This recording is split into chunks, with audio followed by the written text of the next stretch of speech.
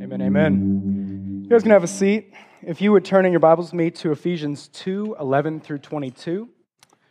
And as you're turning there, some of you are probably wondering, who on earth is this person? I am a pastoral resident here at Harvest. My name is Grant Getty. I also work as a theological resident here. I'm getting my Master's of Divinity from Indianapolis Theological Seminary and hoping to go on and do doctoral work after that. I have a wife. Her name is Melissa. But sadly, we lost our son Elliot about 9 months ago, stillborn. But praise God, we have a little girl named Willow on the way due in March. So yeah, seriously. Oh my gosh. So a little bit about me. I believe that God has created me to make theology worship. We all exist as Christians to glorify God by making disciples. But how we do that is unique to each one of us. I believe that God has particularly called me to help other people as they begin to think about God, to take things from academic to worship, where they should be. Our thoughts about God should never purely be academic. Our theology should never purely be academic. So that's why I'm fired up for today, because that's what preaching is. It's making God. It's basically setting God's word ablaze with the truth that resides therein. And so, now that you know me, I have a question for you, completely unrelated to anything that I just said. Are you part of an inner ring? Sounds kind of weird. Leo Tolstoy, a very famous author, in his book War and Peace, gives various illustrations of how what he calls the second system, or the unwritten system, it resides in every aspect of our life. C.S. Lewis picks up this concept in an article titled The Inner Ring. And in this article, he says that the majority of our lives is actually spent trying to get into one or another of these inner rings. And so, if you have ever been part of the cool group or the cool table in middle school, high school, or even as an adult, if you are invited to closed-door meetings, chosen for special projects at your work, maybe you work like 30 hours overtime and love every minute of it. Because of the confidence that your boss has in you, you probably are part of an inner ring in that sense.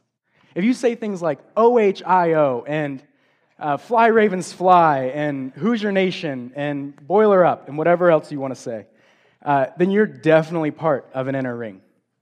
Now, the definition of an inner ring is a group of individuals who, as a result of their unique relationship, their special relationship to one another, they gain better benefits than they would have on their own, obviously. A family is probably the pinnacle or the epitome of an inner ring. A lot of you have probably experienced how the nature of an inner ring is to be deceptive, because once you get on the inside, there's often another ring ahead. We all probably experienced that over Christmas within our families. Maybe not, maybe just me. That's fine. I'm convinced that this concept of an inner ring, it's absolutely a real thing. And I find myself constantly trying to get into one or another of them. But I'm also convinced that this concept is a shadow, a foretaste of something deeper, something more real, more permanent, a more real, more permanent inner ring, ultimate inner ring, to which all of our hearts long for. And so today, in Ephesians 2:11 through 22, we are going to dive in to the ultimate inner ring. And we're going to learn about the dynamics of how God has allowed all, without distinction, to join him there. So if you guys would pray with me, we'll get into it. Oh, Father, Lord, we love you so much. We're so dependent on you to change our hearts, Lord. Lord, we have heads full of rocks and hearts made of stone. Help us understand and make that understanding lead to worship. God, we beg you. Lord, show us the way that we might come to you and know you, commune with you as our ultimate triune God. Lord, we love you, thank you, and praise you. Spirit, open our eyes and move, Father, by your Son and through your Spirit. Amen. So Paul starts in Ephesians 2:11, and says, "Therefore remember that at one time you Gentiles in the flesh." But we need to stop, because what on earth is he talking about? So before we go on, we need to know where we came from. So Ephesians, just do a brief overview. Ephesians is a book written by the Apostle Paul to the church at Ephesus and the surrounding regions. It's a general letter, so it's not addressing a particular issue like most of Paul's letters do. What Paul is talking to the Ephesians about is about what God has done in Christ to bring them back to him. And that's actually composes the entirety of the first 3 chapters. Now, the book is separated into 2 parts. The second part, being chapters 4 through 6, is what humanity does as a result of what God has done. So it's an overflow. So chapters 1 through 3 overflow into chapters 4 through 6. So where do we find ourselves today? Obviously in chapter 2. So we're still in the aspect, in the part of the book where God, or Paul, is explaining how God has saved us. Particularly Ephesians 2. And so the passage directly preceding ours is Ephesians 2, 1 through 10. And in Ephesians 2, 1 through 10, Paul is telling his Gentile readers, because he's writing to the Gentiles. Gentiles are the non-Jews. Paul is writing to the Gentiles, and he's saying, you, Gentiles, are dead spiritually and without any hope of reaching God. It's a brash message. It's kind of an affront. But he says, but now, and but through Christ, through union with Christ, in his death, and his resurrection, and his ascension, you have been given new life. It's a beautiful message, and a lot of us know it well. Ephesians 2, 1 through 10 is very, very famous as the gospel in a paragraph. But in verse 10, the verse directly preceding our verse, Paul says, not only have you been made alive, but you've actually been made new. He says, no, not only have you been brought from death to life, but he says you've been recreated in Christ Jesus for good works which God prepared beforehand that you should walk in them. He has made you new and given you new purpose and meaning. It's a beautiful message. And so there, we get a therefore in verse 11. That's where our passage starts. And here, Paul is going to dive deeper into the dynamics of how God, through Christ, through union with Christ, is going to bring the Gentiles, us, from death to new life. And so Paul starts his message in 11 in kind of an odd way. He says, therefore remember that at one time you Gentiles in the flesh, and he gives this super weird little aside that we're just going to touch on, called the uncircumcision by what is called the circumcision, which is made in the flesh by hands. Now what Paul is saying here is he's actually drawing a distinction. He's saying that the Jewish people are in the inner ring and the Gentile people are in the outer ring. How do I know this? Circumcision was a sign given by God to the Jews to demonstrate that they had a special relationship with God. And so by the Jews calling the Gentiles the uncircumcision, they're saying you are on the outside and we are on the inside. And so Paul is here setting the context for us, the Gentiles, 2020, Greenwood, Indiana, Protestant church, we're the Gentiles. That's pretty signed, sealed, and delivered here. We are the Gentiles, and so Paul is about to explain what he's saying, but he's just set the context. So in verse 12, Paul starts, and he uses a bit of a logical progression here. He says, remember that you were, at that time, separated from Christ, with the result of being alienated from the commonwealth of Israel, or excluded from the Jews. Alienated, excluded, commonwealth of Israel, the Jews. With the result of being strangers to the covenants of promise, which were God's promises to redeem his chosen people, the Jews, obviously. And then all of that with the result of having no hope and being without God in the world, or being hopelessly without God. And so many people today question the validity, or not the validity, but the value of the Old Testament for us today.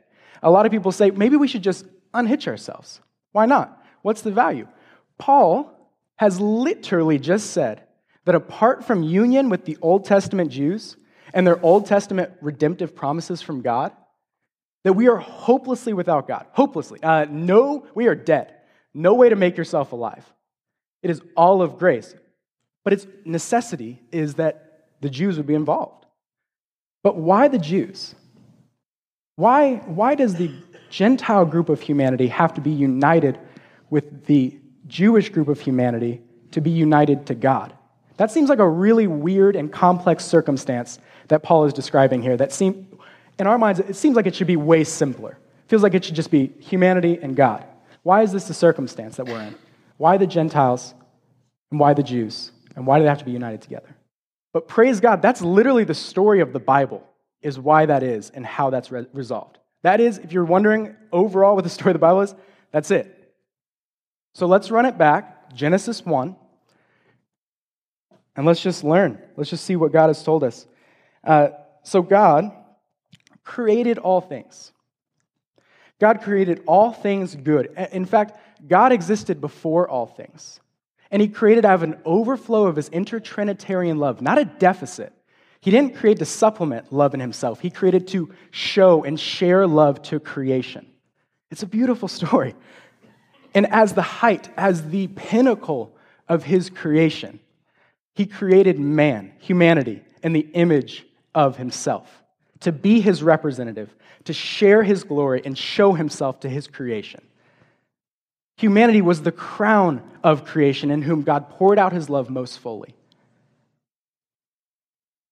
But the story goes, and it's not just a story, it's the true story on which all fiction is modeled. Humanity rebelled. Humanity was unsatisfied being in a representational role. They sought to be God themselves. We did. We sought to be God ourselves. We all know it in our hearts. But universal justice that all of our hearts can attest to would all say that treacherous, heinous high treason against a perfectly good and loving God and Father and King is justly, according to every standard of justice, punishable by a chasm of death only to be spanned by death and death alone. There's no hope. Humanity attacked when there was peace. Not only attacked, but sought to usurp the true king of the universe. That's us. That's the position we find ourselves in. But God. That's the story of Genesis 3 to Revelation, is but God. But God, he sought us. Because even in that situation, love was still the dominant characteristic and attribute of God. Love won out. Not only did God not decimate and eradicate humanity, he gave them a promise. He said to Adam and Eve, I'm going to give you a son.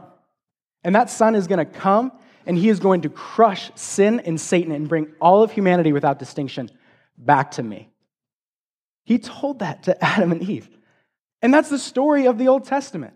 The story of the Old Testament is God calling out a particular people through whom his Savior, Jesus Christ, would come to reconcile all the world back to God.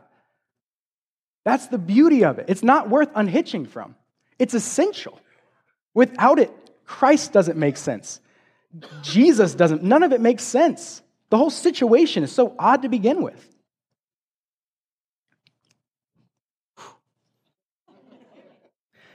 Therefore, the Jews are closer to God, and rightfully so. This whole situation is absolutely right, and it's beautiful. Not only that, that's an inner circle worth getting into. So let's let Paul's message sink in here. Paul is saying that separated from Christ, we are separated from God. How do we get that? Paul is saying that separated from Christ leads us to being separated from the Jews, or excluded from the people of Jews, which as a result leads us to being excluded from their relational promises from God to redeem, which obviously results in being hopelessly without God. So our first point is that separated from Christ, I'm hopelessly separated from God. Because it's separation from Christ that's the key phrase. But we all know that our crippling sin is the reason we're on the outside. Our sin is the reason we need a Savior. But some people today and actually throughout humanity's existence, have sought to justify themselves or to talk about their relative unsinfulness in comparison to some sort of arbitrary law which they uphold. But we know from Scripture and from the Westminster Catechism, which I don't know if that means anything to you guys, but it's a really good it's like an important church history document. I just realized I shouldn't have said that. It says that the chief end of man is to glorify God and enjoy Him forever. What that means is that sin is not just not doing something wrong from an arbitrary standard that you set for yourself. It means that sin is anything that is not actively glorifying God in everything you think, say, and do, all from a heart full of love for God. It's action and heart combined. That's what makes Paul be able to say that all have sinned. All have fallen short of God, of the glory of God. He says no one seeks for God.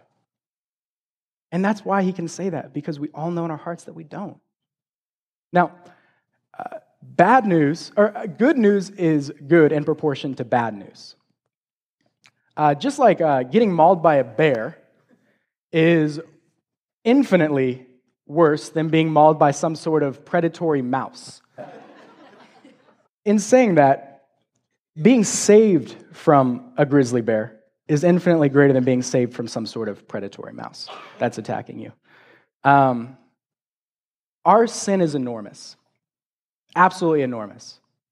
And so how much more is our Savior absolutely glorious, amazing?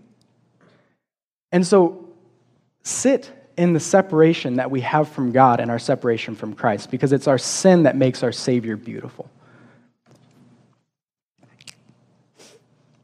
So, Paul goes on. He sees us in our brokenness, and he encourages us. He says, "But now, in Christ Jesus, you who were once far off, we have been brought near by the blood of Christ." Now, this little phrase, "in Christ," it means united with Christ. So he's saying that being united with Christ, we are brought near to God. So just as separation was the basis for our hopelessness, so now union with Christ is the basis for our eternal hope.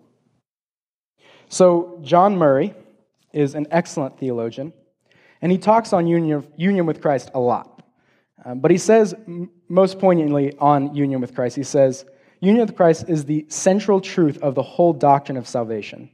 It's not simply a phase of the application of redemption. It underlies every aspect of it. But, wow, great. Union with Christ is awesome. What is union with Christ? Martin Luther, the one who sparked the Reformation in 1517 by nailing the 95 Theses on the castle door of Wittenberg, he decided to illustrate union with Christ by a mighty and powerful king who took to be his only bride a harlot. And he says, "The king says to her, 'All that I am I give to you. All that I have I share with you.' And so he gives to her the status of royalty and all that is his. And she turns to him and says, 'All that I am I give to you, and all that I have I share with you.' And so the poor, broken woman shares with Jesus, with King Jesus, all her sin, all her brokenness, all her hopelessness.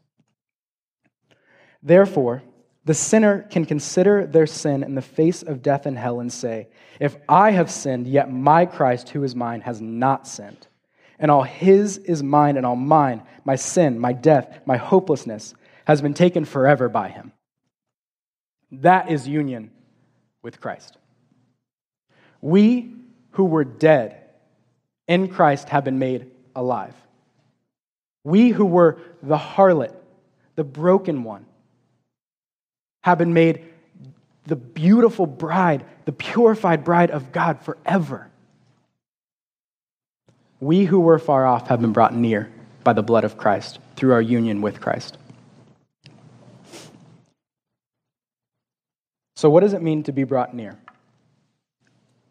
We know that union with Christ is amazing and that we've been brought near. But what does it actually mean to be brought near? Paul answers that question immediately. He says in verse 14, "For Jesus Christ himself is our peace, who has made us both one and has broken down in his flesh the dividing wall of hostility, all by abolishing the law of commandments expressed in ordinances, in order that he might create in himself one new man in place of the two, so making peace." Christ has torn down the wall, separating humanity, dividing humanity. Like we just talked about, Jews and Gentiles, wall is gone. In the Old Testament, God resided most fully with the Jews in the Holy of Holies within the temple in Jerusalem. And the temple was oriented a lot like the diagram I had up here, with God in the center, the Jews, and the Gentiles. That was literally the physical orientation of the temple. And what Paul is saying here is that outer ring has been destroyed. It's been torn down by the blood of Christ and his cross. There's now no separation within humanity. Humanity is made one through union with Christ. So then, point 2 is united with Christ, humanity is united together. But most people stop here, unfortunately. Most people's message would end with saying that, okay, we've all been united in Christ, therefore the church is a peaceful group of people. It's a group of general reconciliation and communion and community around the sacraments and God's word, and we love one another. And that's absolutely true, and that's a very important implication. But it's not Paul's message. Paul has a grander message here.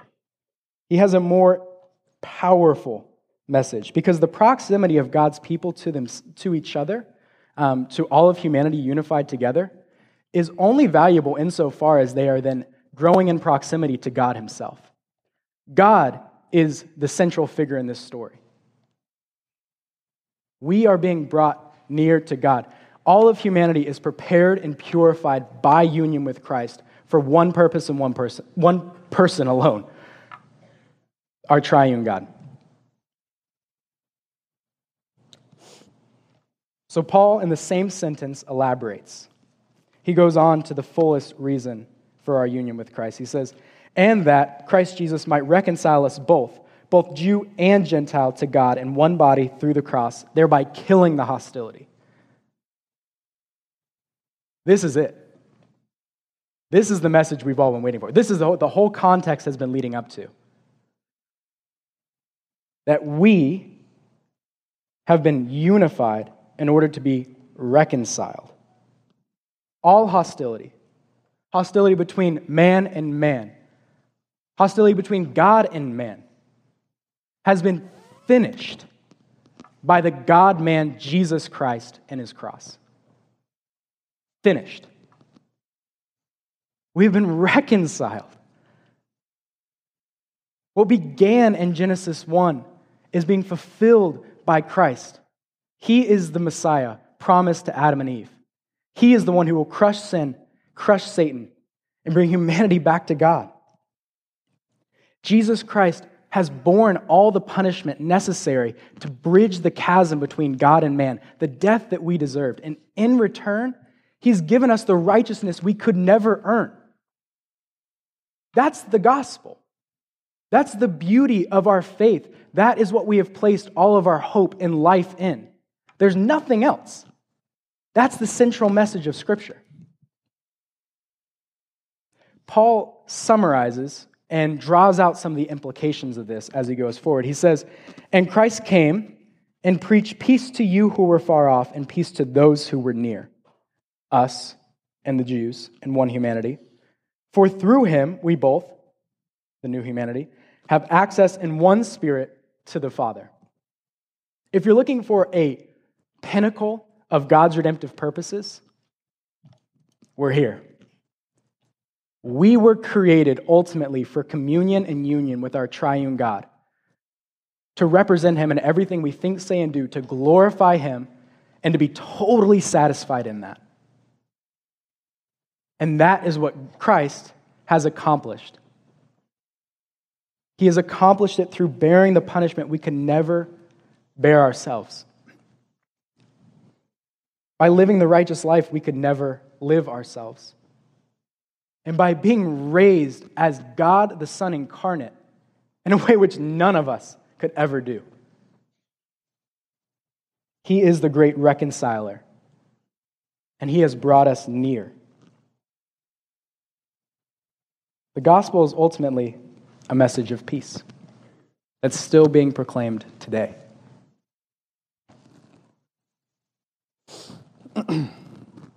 So, point 2, second part. United with Christ, humanity is united together and reconciled with God. But here's the hard part. We've gotten to the end of a lot of the important stuff. But if most of us are honest with ourselves, our hearts probably aren't moved as much as we think they should. Guilt may be setting in. Maybe a lack of assurance, a confusion, discouragement. Because what I've just described as the ultimate end of your entire existence, which should lead you to worship beyond all things and should be the central thing on your mind at all times, probably isn't. For all of us in here. We all. And that's the issue. But that's why Paul is writing this letter in the first place. It's because we all, as humans, still battle with sin. We still all falter and fail to properly live as we ought, even though we've been united to Christ. That's the greatest tension in all the New Testament, is the already not yet. We have already been made reconciled with God. We've already communing with God, but yet there's this thing in our heart that we can't seem to figure out, that we don't get excited. G.K. Chesterton, this is off the books, but G.K. Chesterton, he says that it's not that we are young and that God is old, but it's actually that God is young in heart and we are old. We've become callous to the beauties and the graces of every day. He calls it the ethics of Elfland. He says that the reality that in a fairy tale or in a fiction story that the princess holds out her hand and the apple forms in a second and lands in her hand, we call that magic. But the fact that it takes 3, 4, 5, I don't know how long, maybe 3 months to grow an apple in our world, that's fine. It's not a big deal. The fact that it comes out of nothing and grows itself, it's a time thing. We're callous. We're slow of heart. We're so quick to get bored with the beauty of this world.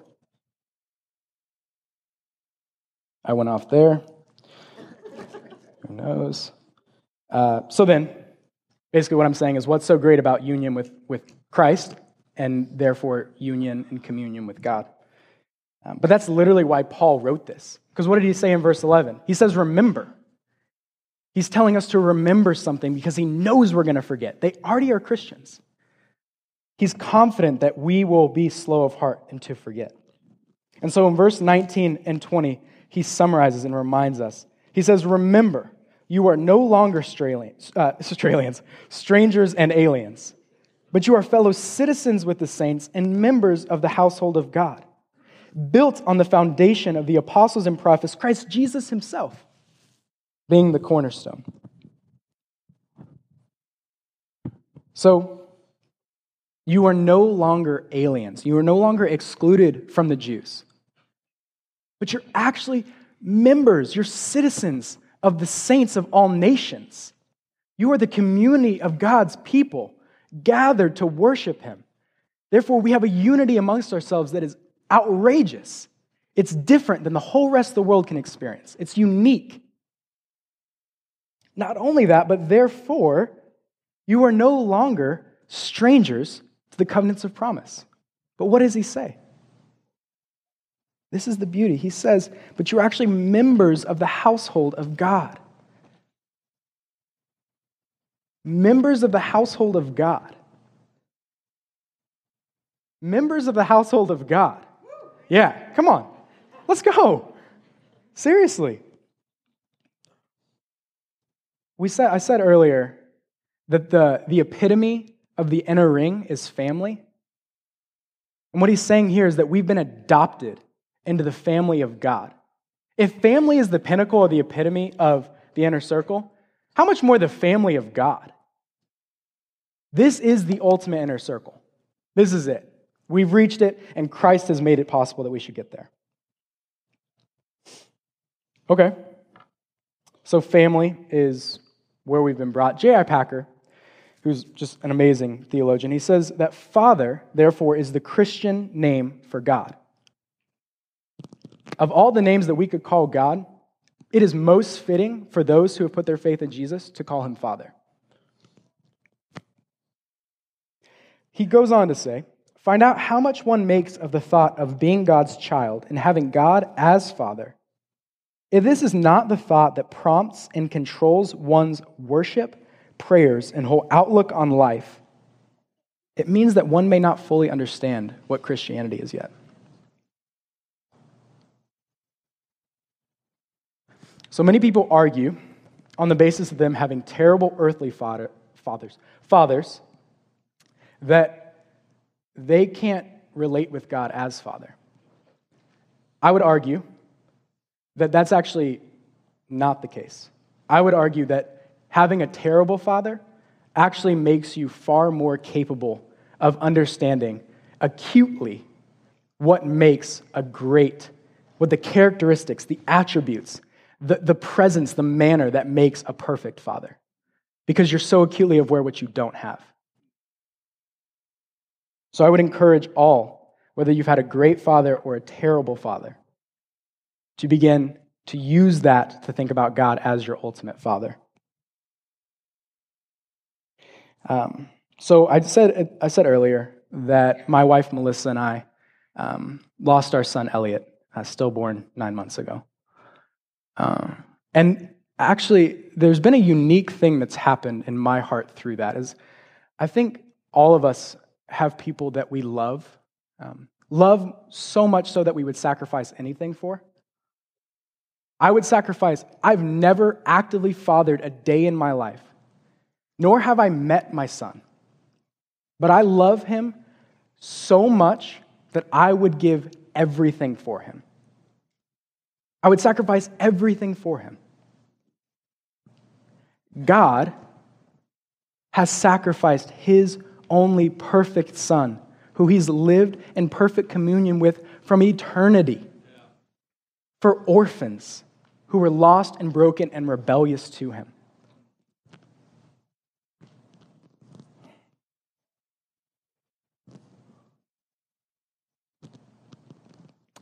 That's the love of a father. That's the indissoluble, breathtaking, everlasting, change your life type of love. That's the love that will make you cry. Now, God's love for us is not psychotherapeutic self-talk, saying like, I'm so great, God has loved me. The love of God is meant to reflect on God himself. Any thought about God that doesn't terminate on God is a wrong thought about God. His glory is ultimate. Because he loved us even when we were sinners. Even when we were rebellious orphans. He loved us all the while. That doesn't say much about us. That says a lot about him.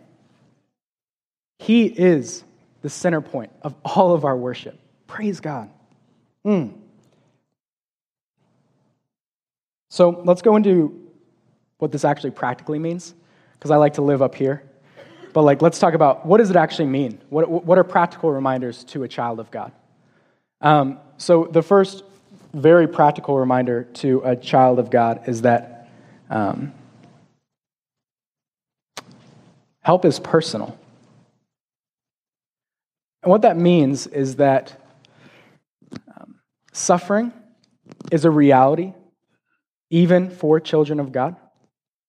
And what help is personal means is not that suffering gets any easier, but it means that suffering is vested with a new value that infinitely transcends the way that suffering used to be handled apart from Christ.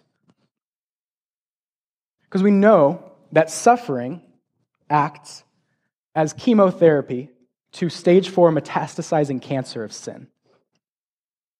That's just the reality. Suffering shows us our sin and shows us our Savior in ways that we can never see apart from it. So suffering is suffering because it's suffering. So suffering doesn't become not suffering.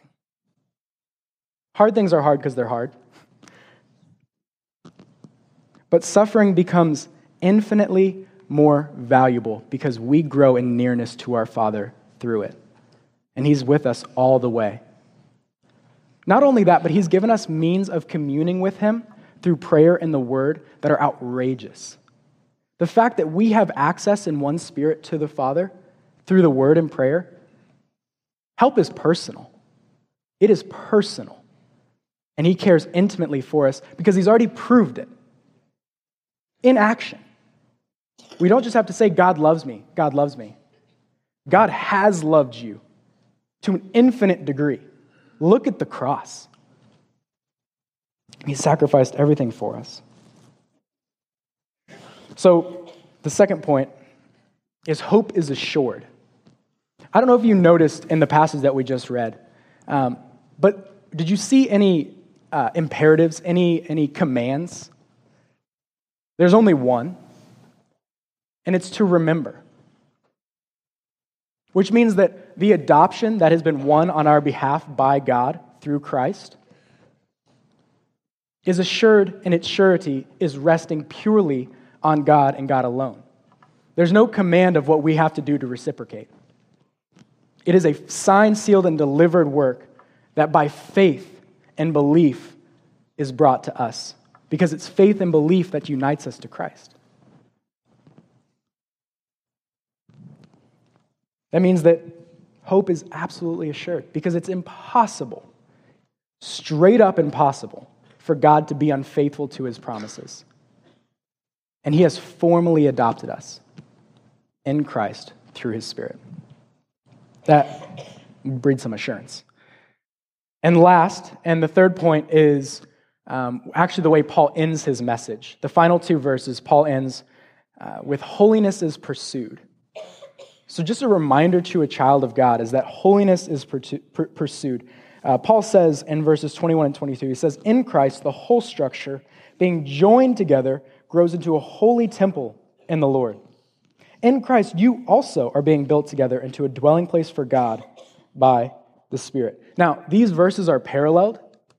In Greek, they're the same, with slight nuances and differences. But the reality is that it's pointing to the ultimate truth that whether corporately or individually, the body of Christ, the bride of Christ, the church of Christ, both corporately and individually, we seek to be made more like Christ. It's just the reality. That is a reminder to a child of God, is that you will seek to be like your Father. If you love God, and we learned a lot about this in John's epistle, 1 John, that if you love God, you will hate sin. And if you love sin, you will hate that sin. You will hate the fact that you love it. So all of us will at some points begin to love sin. But it's the hate of that love that shows us that we love our Father. Because love of sin is enmity with God. It's impossible. They're mutually exclusive things. They cannot be reconciled. Thus, it's just a natural, logical reminder to a child of God that Paul goes into, that you who have been made children, have been brought into members of the household of God, yeah, you are going to grow into a holy temple in the Lord, a dwelling place for God. That's the same thing. It just means that you're going to grow in holiness.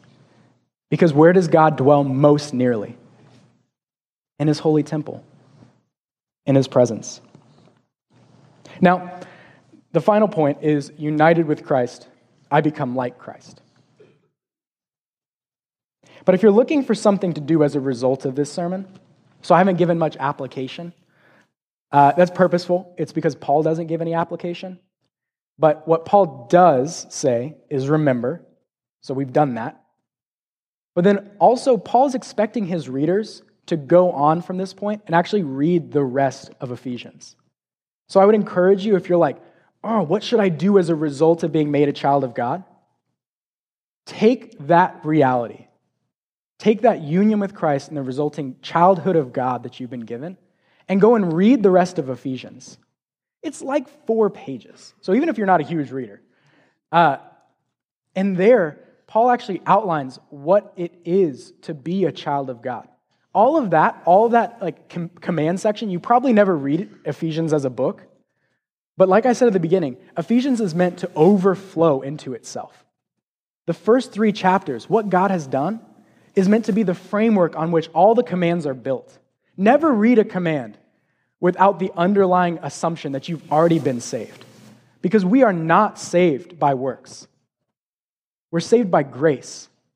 And works are the result. They are simply fitting of the activity of God's redemption in us that's already taken place. It's just fitting.